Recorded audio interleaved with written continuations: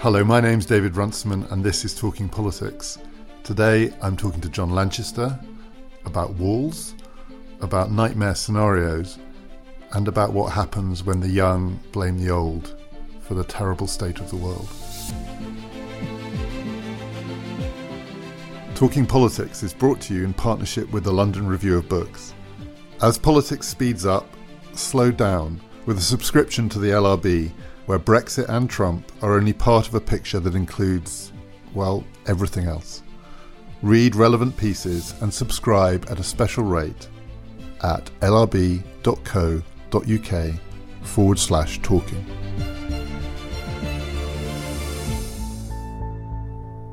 The big theme of this conversation is climate change. We are going to be doing more episodes about climate in future because we haven't done enough. John Lanchester's new novel, The Wall, is an imagining of a world after the change, and we'll hear in a bit about what that might mean. I recorded this conversation with John Lanchester a couple of weeks ago in London. This is about a novel, so we're talking fiction as well as fact, but we are also discussing some of the nightmare scenarios with climate. It's not all doom and gloom. Stick with us, and we do get to some hope at the end. We're of a generation for whom the kind of drumbeat of climate disaster has been there in the background for our adult lives, not as children, but I think most of our adult lives. Was there a point where it moved into the foreground for you, or does it kind of move back and forth, or is there a moment that you recognise that existential terror came to the front of your mind? Well, in a funny way, as a generational thing, there was almost a switch of existential terrors because... Yeah, our childhood terror was the bomb. It was the bomb. And there's that thing that I often think of, a thing Napoleon said, that to understand a person, you have to know what the world looked like when they were 20. And I was 20 in 1982, and people my age routinely dreamt about the atom bomb being dropped, and it really was in everyone's heads. Obviously, it is inherently completely terrifying. And also, CND very deliberately campaigned on images of the end of the world. And there was a very deliberate attempt to get inside people's heads. Plus, there were those films and TV shows, Threads, the scariest thing that I have ever seen. Yeah, utterly terrifying. And The Day After, which was banned for a long time and then eventually shown, and also utterly terrifying. And I talked to people who were in CND since and said they actually... Some of them regret it now that they went on that point of fear. But so no, it was a switch. I'm not sure I could put my finger on the exact moment. I remember the first time I heard about it, not long after the idea was first floated, by James Hansen, the NASA scientist whose interest was in the climate of Venus, because Venus is outlandishly hot. It's several hundred centigrade on the surface and hot enough to melt lead, famously. And he was studying that and was wondering why Venus was so hot, and then basically realised that it was because of what we call, some scientists think it's a misnomer, because the greenhouse, there's actually something physically, there's actually a solid barrier, whereas the physics is a bit more complicated with gas. But, that was the phenomenon at work, and it was a feedback effect. It ran away, and, Venus is quite a good approximation of how we imagine hell. And then he suddenly realised that, hang on a minute, we're pouring gases into our atmosphere that could have a very similar effect. And so I came across it in sort of a nerdy way in science reading quite early. And at first it was sort of almost, I wouldn't say amusing, but there was, isn't that a quirky, odd thing that the Earth's getting warmer? Ha ha. And then gradually, I think through the late 80s and 90s, we could see that this thing, A, likely was happening, and B, if you scrolled forward into the future, had the potential to completely reshape the planet.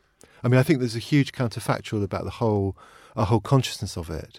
And oddly enough, it's about Mrs. Thatcher, because she was the first world leader to talk about climate change. She's not coincidentally one of the only world leaders to have a degree in science. I think Jimmy Carter's degree was in physics, but I think they're the only leaders of great democracies to have had science backgrounds.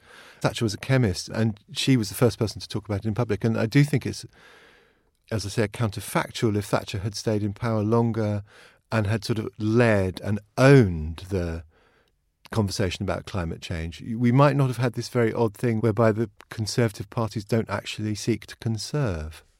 one of the quirks of that, so the story goes, is that because the British Antarctic Survey was so helpful to her in the Falklands War, she took them very seriously. And one of the ways in which she showed that she took them seriously, she listened to them about climate. That's a real weird quirk of history. I'd never heard that. That's fantastic. The Falklands War turned her on to environmentalism. But so you were with that, as you are with quite a lot of things, a kind of early adopter. You were reading the science. The 80s, 90s, that predates my awareness of it. Did you have a sense, well, as this filters through to public consciousness, it will progressively move up the political agenda? Were you, as it were, waiting for the moment when other people could see what you could see? Well, two things about that. I mean, firstly, I think there was a sort of initial moment, oh, that's an amusing little quirk of physics. And then when people started talking about what that might mean, I mean, almost immediately, I remember hoping it wasn't true. Climate denial is the easiest thing in the world to understand because we all wish it's not true. And to this day, I look at the probabilistic stuff when the International Panel on Climate Change talks about, things being likely and very likely. And I've forgotten what the probability bands are. I think very likely it's 1 in 20. It's sort of 95% confident. And I do find myself, well, that might, 1 in 20 chance that it's wrong. Let's hope it is. And the predictions about warming, they are a fan-like thing of probabilities. The lines radiate out. And, obviously the ones at the top range of that for warming are unimaginable catastrophes. But the ones in the lower range aren't. And, I do cling on to that like a security blanket at times, really, because, the statistics do imply a possibility of lucky escape. So all along I've, been wanting it not to be true.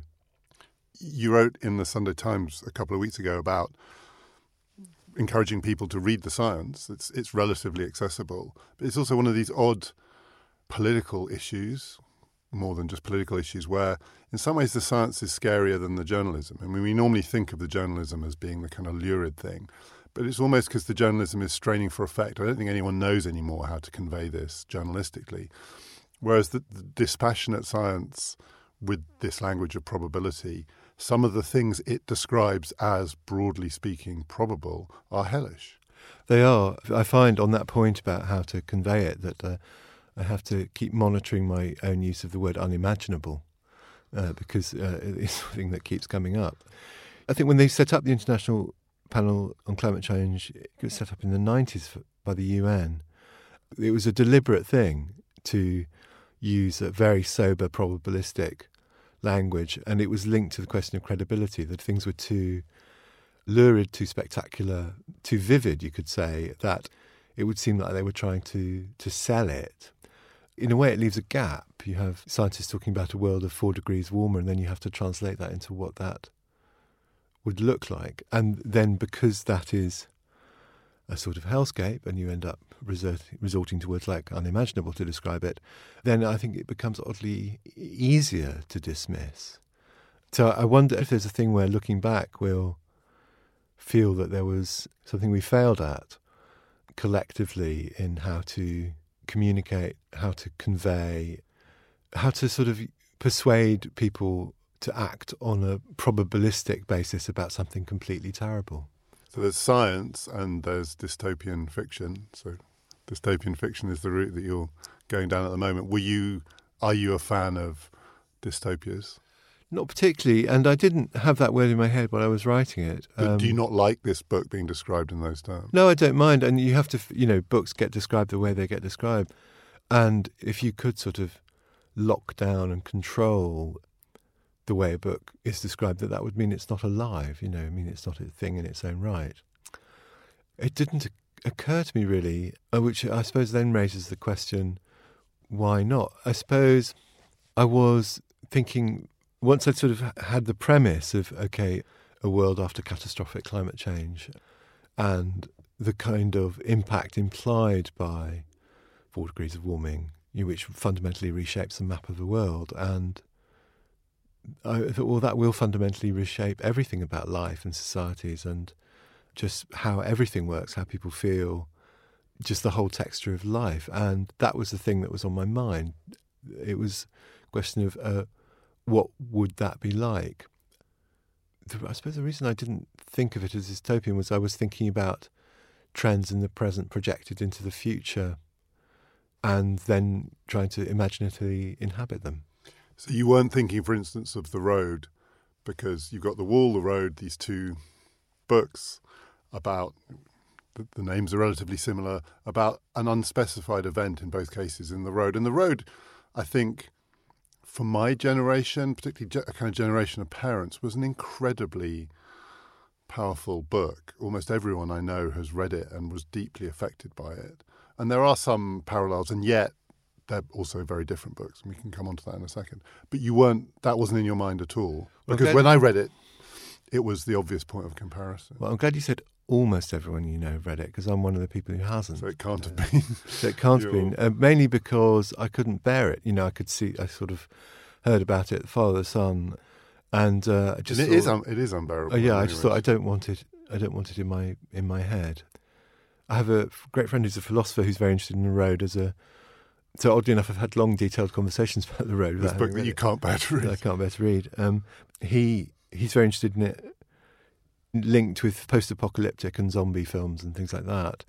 And his line on it, Robert Stern, he's a professor at Sheffield, is that there's a certain sort of post-apocalyptic thing that's interested in ethics, that it's in a world, there's nobody there, there's just you and various other extreme, desperate survivors.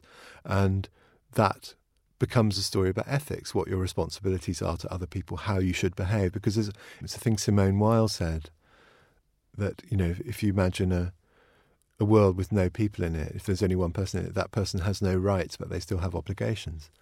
There's an interesting thread in post-apocalyptic fiction. But I think that's not the thread in this book, because I just don't think it addresses that question of what we owe to others. I was going to say there are lots of differences between them, but two that stood out for me. Yours is not about social collapse. It's about social collapse outside the wall, but it's a society that in brutal ways has held itself together, rigidly together. So it's not that kind of stripped away, who are we when everything else is gone. But The Road, it affects my generation, our generation. It's unbearable to read because it is from the parents' point of view. And The Wall is about not the children, but the young adults, the defenders. And it's from their point of view. The other obvious point of comparison is with young adult fiction, which The Road isn't. The Road is kind of, frankly, middle-aged and old adult fiction. And it touches on all of those sentiments. Yours has a kind of bracing young adult fiction quality to it too. Was that in your mind? Well, the one thing I would say, the thing about social collapse is actually, I think that society has collapsed in a sense, but it's collapsed morally. It's become a slave state. It's become a kind of not authoritarian, morally blind. So you could almost say the ethics have collapsed, but some of the institutions have held together. Whereas in a way, in The Road, every institution has gone, and you're just left. There's ethics or nothing, and often nothing. What I was thinking about was, again, to come back to the map of the world 4 degrees warmer and what that would be like, and say, well, actually, that's a world war. I mean, I've long thought that the kind of both the effort involved in slowing and mitigating climate change and its consequences if we don't. We are talking about the kind of effort that was involved in World War II. I mean, one of the things I always thought was interesting, when the Nazis worked out that it was possible to build an atomic bomb, they ran the numbers and came to the conclusion that it would take something like the entire GDP of a medium-sized country to produce the bomb. And therefore, it's not possible, and abandoned it. And they were right. That is what it took. It was like the GDP of a medium-sized country. That's exactly what the Allies, mainly America, spent on it. And, that scale of effort, I did imagine in terms of the impact on the society. And it's a bit like World War II. You do have, in one sense, functioning institutions, and on the other hand, you have a kind of moral closing down and a process of, you shut down certain questions, and also internally you shut down and just get through it. So there is something pinched and constrained about not just the functioning society, but also the inner lives of the people living through it. That was something I imagined by analogy with what that scale of convulsive change and conflict would be like. On the point about again, I mean, dystopia wasn't in my head, young adult wasn't in my head, but I was very aware of wanting to put it from the point of view of someone who'd grown up after it. And because I was just interested in how that looks morally, you know, looking back, because there's plenty of intergenerational feeling at the moment in the developed world, and Britain in particular. But, you know, can you imagine that dialed all the way up if you did literally have a thing in some of the accelerated versions of climate change in which it happens within a generation? How the people who grow up after it are going to look at the people on whose watch it happened. And I was very interested in that. And Kavanagh, the narrator, does choose to personalise it. I mean, he very directly and personally blames his parents. I read it on a train to Norwich, not the most dystopian place in the world, but I was giving a talk on intergenerational politics to a intergenerational audience, again, not particularly diverse in other ways. It was Norwich, but sixth formers and their parents and some of their grandparents and so on. Because I just read your book, I read them, a paragraph that I think has struck a lot of people. I'm going to ask you to read it, and then I'll tell you what I told this audience about it, and I'd really like to hear your response. None of us can talk to our parents. By us, I mean my generation, people born after the change. You know that thing where you break up with someone and say, "It's not you, it's me." This is the opposite. It's not us, it's them. Everyone knows what the problem is. The diagnosis isn't hard. The diagnosis isn't even controversial. It's guilt. Mass guilt. Generational guilt. The olds feel they irretrievably fucked up the world, then allowed us to be born into it. You know what? It's true. That's exactly what they did. They know it. We know it. Everybody knows it. So that produced an intake of breath in Norwich. Part of the point was to suggest you think it's bad now. You know, that there is a form of intergenerational conflict which is itself like a civil war or worse. But the other thought was speaking to an audience now. So this is set at some unspecified point in the future. And the audience that I was speaking to had three generations in it. You know, generational politics always now cuts across. The sort of grandparental question is there too. But your olds are today's youngs. I mean, that's the incredible complication of this story. Where is the guilt now? Because, of course, to a contemporary audience, the people under the age of 25 do feel a bit like this about their parents' and grandparents' generation. But we have not had the change. And when the change comes, it's one of the ways in which young people today are screwed because they're being pulled in both directions. They will be both blamed and the victims of this. Well, I think I did make a general point about that. You know, it is a work of fiction, and one of the things that I was trying to convey is that Kavanagh has his point of view, but he's not. We don't always have to agree with it. And I think there's a thing that sometimes happens in family arguments in general, is someone can say something that's completely true, in the sense that it's entirely true to their feelings and the way they see their world, and they're absolutely telling the truth. And at the same time, it's not necessarily fair. And I think Kavanagh is obviously telling the truth in terms of that's how he sees it. But I think it's up to the reader to decide whether that's entirely fair about his poor old mum and dad sitting there in their Midlands suburb. You know, how much agency they had, because he very directly blamed them personally. They do seem, as described by you, quite guilt-stricken. Yes, well, I think that is how it would play out. But if someone is blaming you for something constantly 24/7, you do feel guilty, you know, and you feel other things as well. And don't forget, it's Kavanagh's version of them. That is the one we get. And, you know, Kavanagh doesn't notice that he's in a slave state. He just doesn't see it. You know, we are meant to see things out of the corner of his vision, moral vision, that he's not seeing himself. I think the thing about, as it were, the young of today are the ones who will be the old of tomorrow, and we're leaving them a thing they have to fix, is very much a thing that's happening with climate, because to slow down, to mitigate, to reduce the impacts as much as we can, we're asking people other than ourselves to not have the life we had. Part of the reason it's such a difficult problem is that we are saying, you know, this amazing life we have when we have 2 cars and fridges and X number of holidays a year. You can't have that. We've used it up. This fantastic developed world lifestyle, which the Egyptian pharaohs would have envied, and you can see on your television or on any other device you want, any time you want, you can't have it because we ate all the pies. But you'll feel morally very virtuous. And plus also, by the way, you've got no choice. That's part of what's so unfair. I do think it's just colossally, on an intergenerational and planetary scale, brutally unfair that this distribution of goods has worked out the way it looks like it's going to.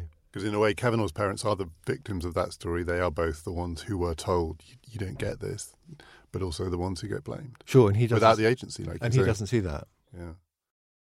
So one of the other ways in which your future, it's unique, and it's a future that is like the past in lots of ways. So the other thing that young people are told is there won't be any jobs for them, and that they're increasingly marginal to the functioning of the kind of societies we live in.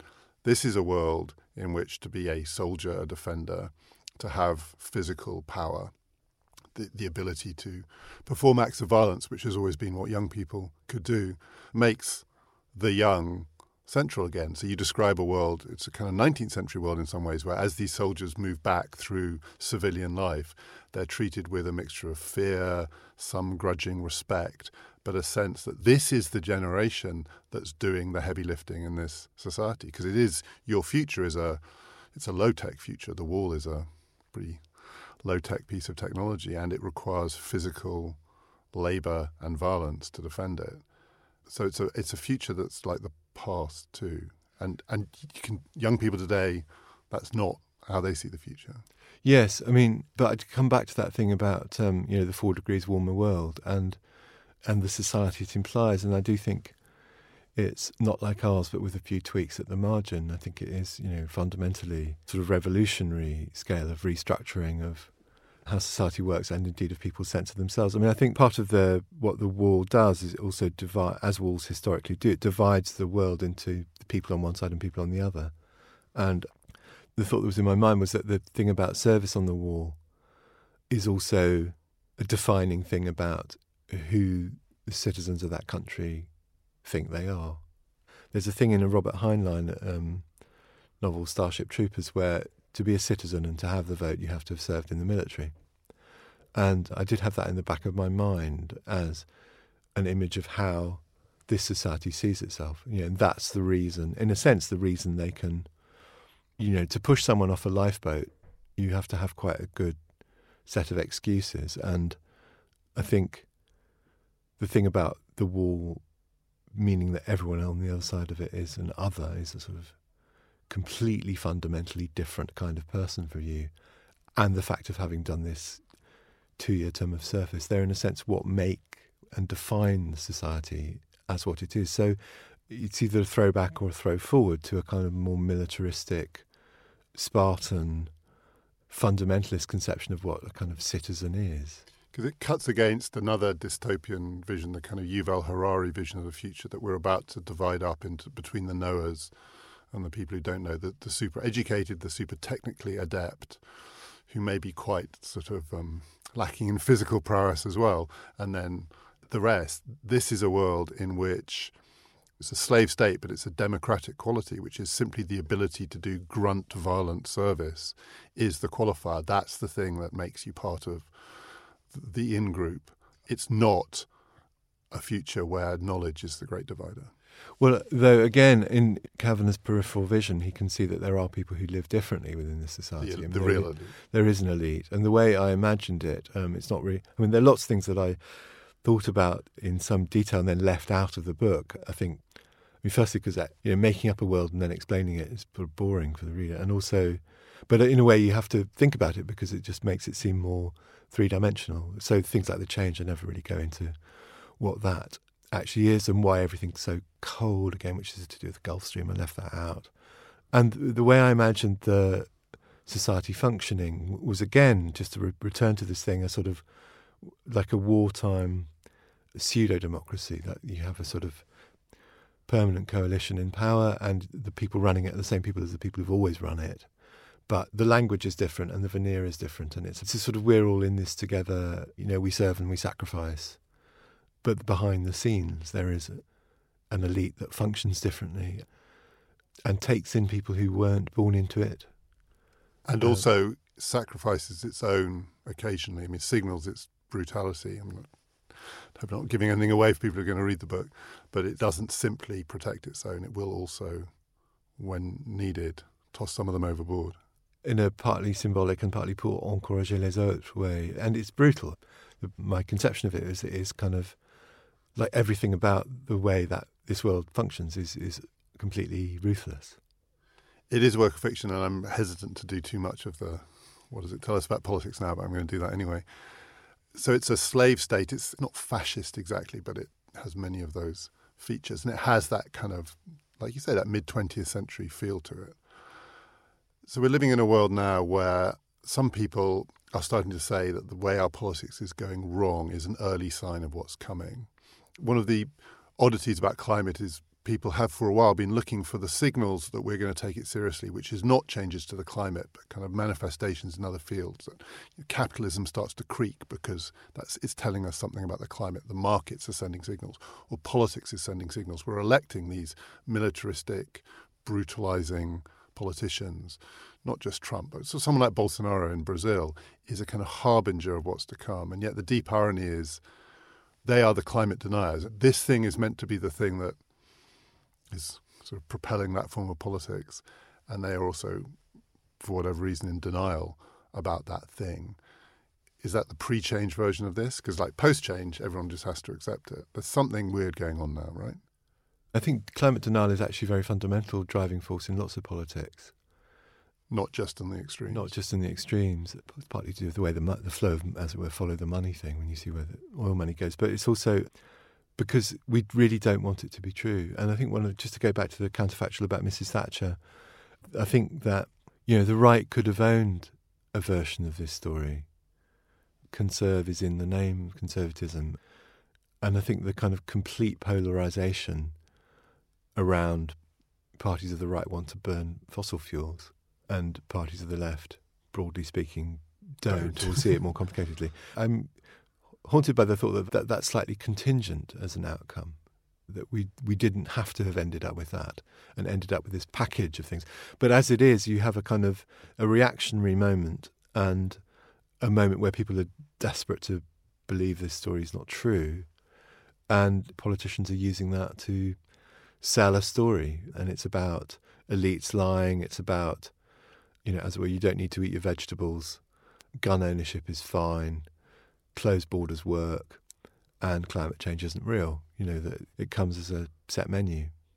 And it's the menu that seems well suited for the world in which climate change is real. That's the kind of that's deep one of the irony. But I mean, there are optimistic things. In the most recent IPCC report from Katowice in December, talked about the possibility of keeping the world to 1.5 degree of warming.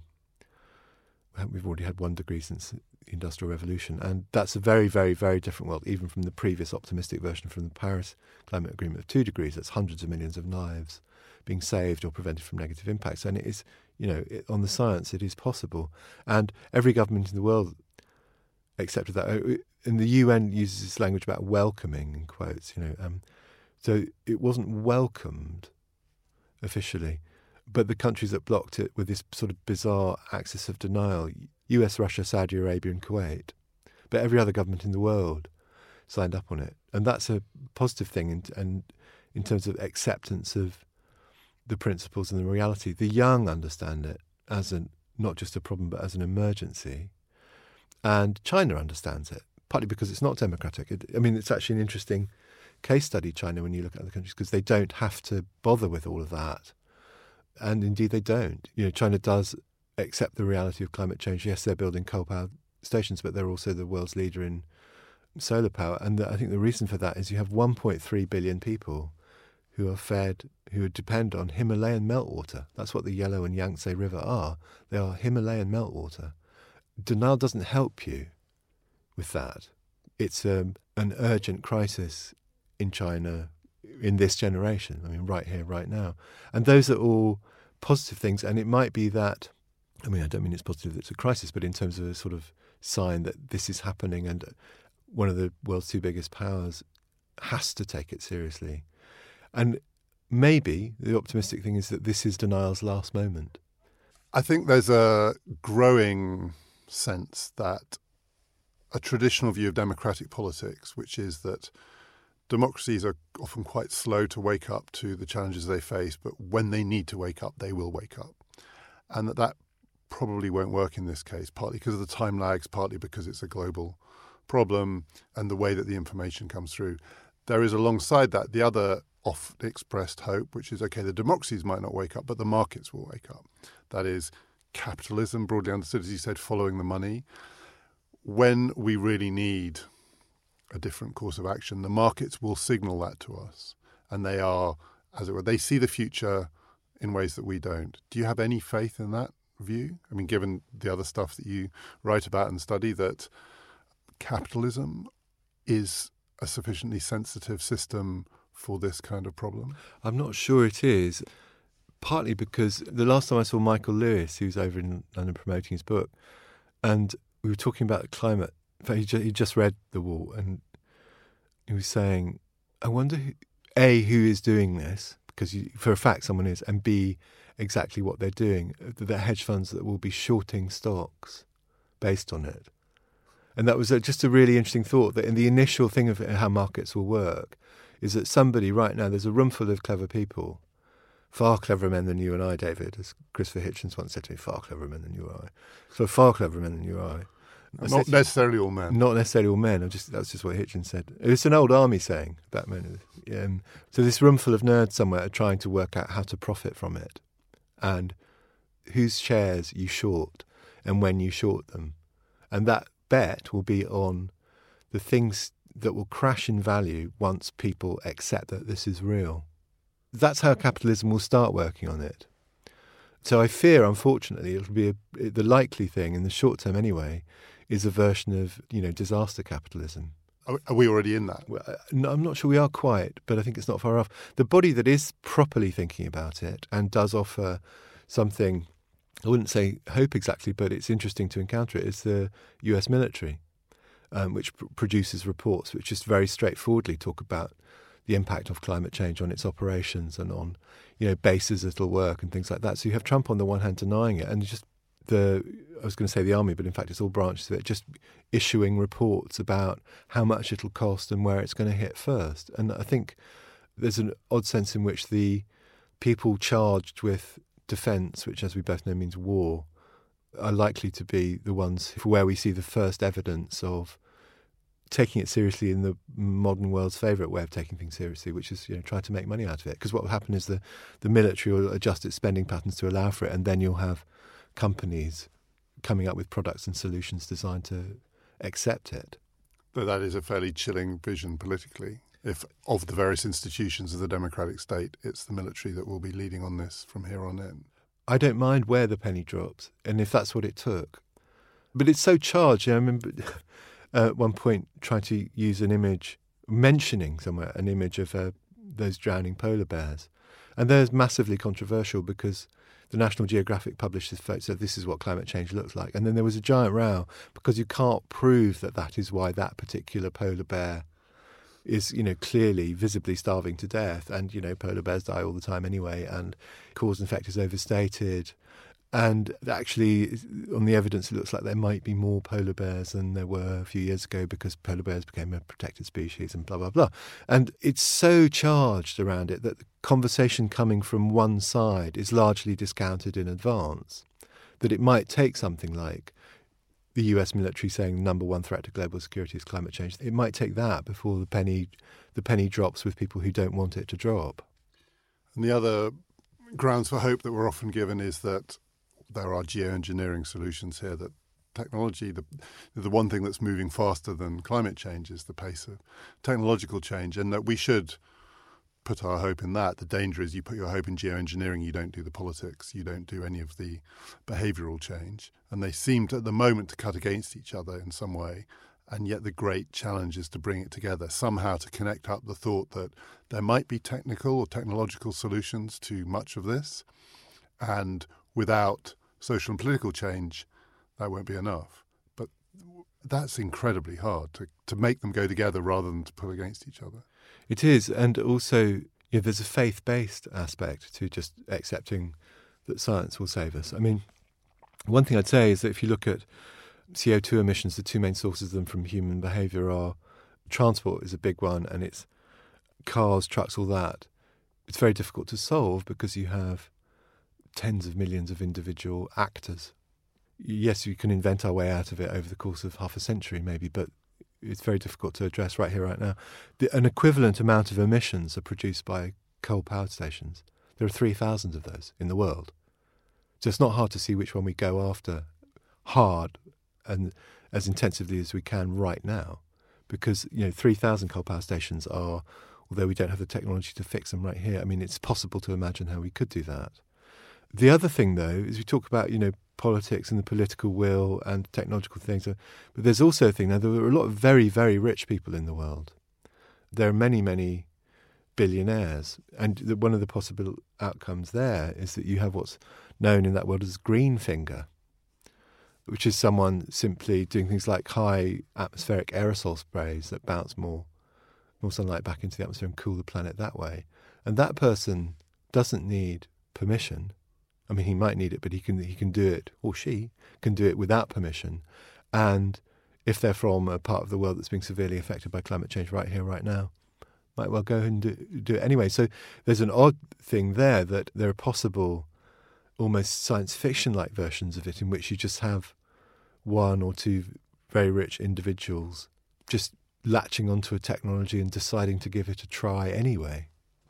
And then the challenge is politics remains the domain where you deal with the unintended consequences of what you do, often with the best of intentions. And the fear for me with all of those scenarios still remains that as politics and political will and the legitimacy of political institutions gets thinner and thinner, when some of these things go wrong, whether it's the military or the green finger solution, we don't have the bit of our societies that we built to deal with the unintended consequences of the best intended action. I think there's clearly a moment now where the nation state's going to have a comeback and become more important, and people don't like the fact so much of the things that governments used to do are now transferred to agencies where you can't vote people out. There's a big thing in politics across the world. It's sometimes just labelled as populism, but actually I think it's more complicated than that. People just want to be able to, throw the bums out. It's a very basic democratic mechanism, and it is failing in lots of Western society, or perceived to be failing. So I think the nation state is, in the short to medium term, this is going to be that's the way to bet. But one of the things about climate is that it's a huge area where we need the other thing. We need these international bodies, international cooperation, international institutions that really function and can make claims on states and can tell states, no, you've got to stop doing that. And I think the sort of moment of nation-state bounce back actually could fight against that. Some of the thing about some of the technologies that involve messing around with the atmosphere, it doesn't need to be green finger. It could be a country just to say, well, actually, we don't care what the rules say. We are setting off this thing that puts X particles in the atmosphere. Because, historically, the very large volcanic eruptions have lowered the temperature globally by a degree or two for a century at a time. And we're not at a point where a government could do that yet, but it's possible to imagine. And that's when that kind of technology becomes possible, we'll need international institutions and international norms more than ever. Because apart from anything else, it might be net beneficial for humanity, but there'll be losers. You do something dramatic to the climate, good in the long run, very bad for some people in the short run. Some of the people for whom the world as it is now is actually fine, 1.5 or even 2 degree warming. And we're back in the nightmare scenario of international war. Yeah, and it takes the sort of already existing thing about winners and losers to a new level. To go back to where we started, the difference between 1.5 and 2 degrees warming is all the difference in the world for some people. And even within that, there are these margins. Each 0.1 degree Celsius can make a difference. That cuts against the way this has conventionally been presented as this kind of either-or thing. Like either we do something about it or it's calamity. There's a tipping point. There's a change moment. And actually the politics of it, which connects to this probabilistic framing, which is so hard to sell politically, but in a way, maybe that's the hopeful sign that people come to recognise that the reason it's worth doing something is because little differences make a big difference. Whereas the problem with climate has always been it feels hopeless because it's kind of like it's so big that the only thing that can make a big difference is some big thing, and it's not down to us. I think that's right. I mean, if you look at these sort of big things, mentioning the CND, that thing about just scaring the living daylights out of people about nuclear war. Well, that doesn't leave them with much agency. It's just a position of pure anxiety and despair. But then what? And there was an equivalent thing around the early anti-AIDS campaigns. They had these terrifying images of, tombstones, and sort of the way I remember it is a sort of black icebergs. It's the imagery of black and death, and the imagery seemed to be saying if you have sex you'll die. And the problem with that was it was initially terrifying, but then lots of people. I'm going to have sex anyway, so yeah, exactly. And lots of people don't die of AIDS, and it avoided targeting high-risk communities and targeting the behaviours and making incremental positive changes that are very important. And I think something similar may have happened with climate, that a sort of all-or-nothing message was what was advertently or not sent out, and that takes away people's agency. I think the thing is a link between hope and agency. If every little bit helps, then we should do every little bit.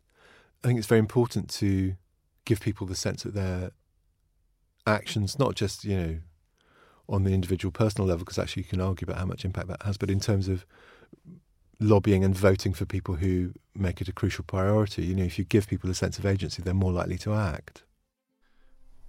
We had a conversation with John Lanchester a while ago, and we'll tweet the link to that. We were talking not about climate, but about money.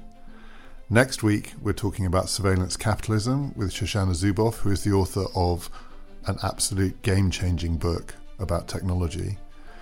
Helen has not gone away, in case you're worried.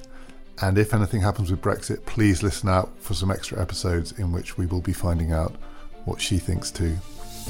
My name is David Runciman, and we've been talking politics.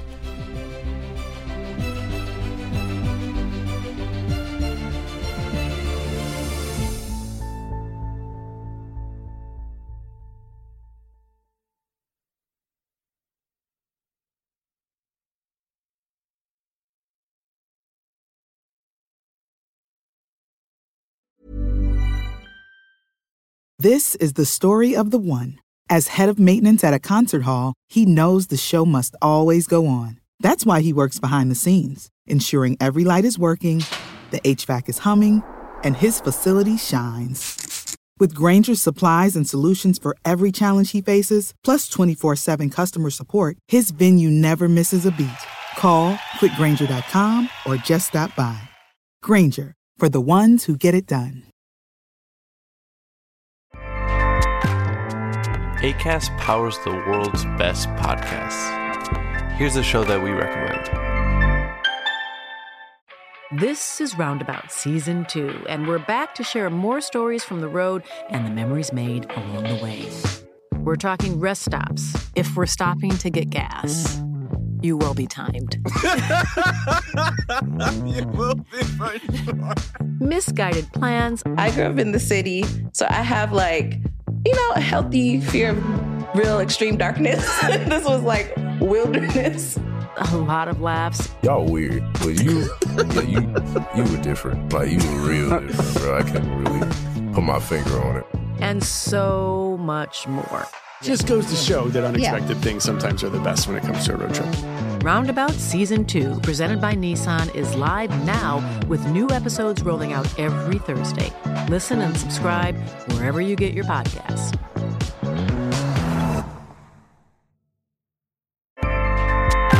Acast helps creators launch, grow, and monetize their podcasts everywhere. Acast.com.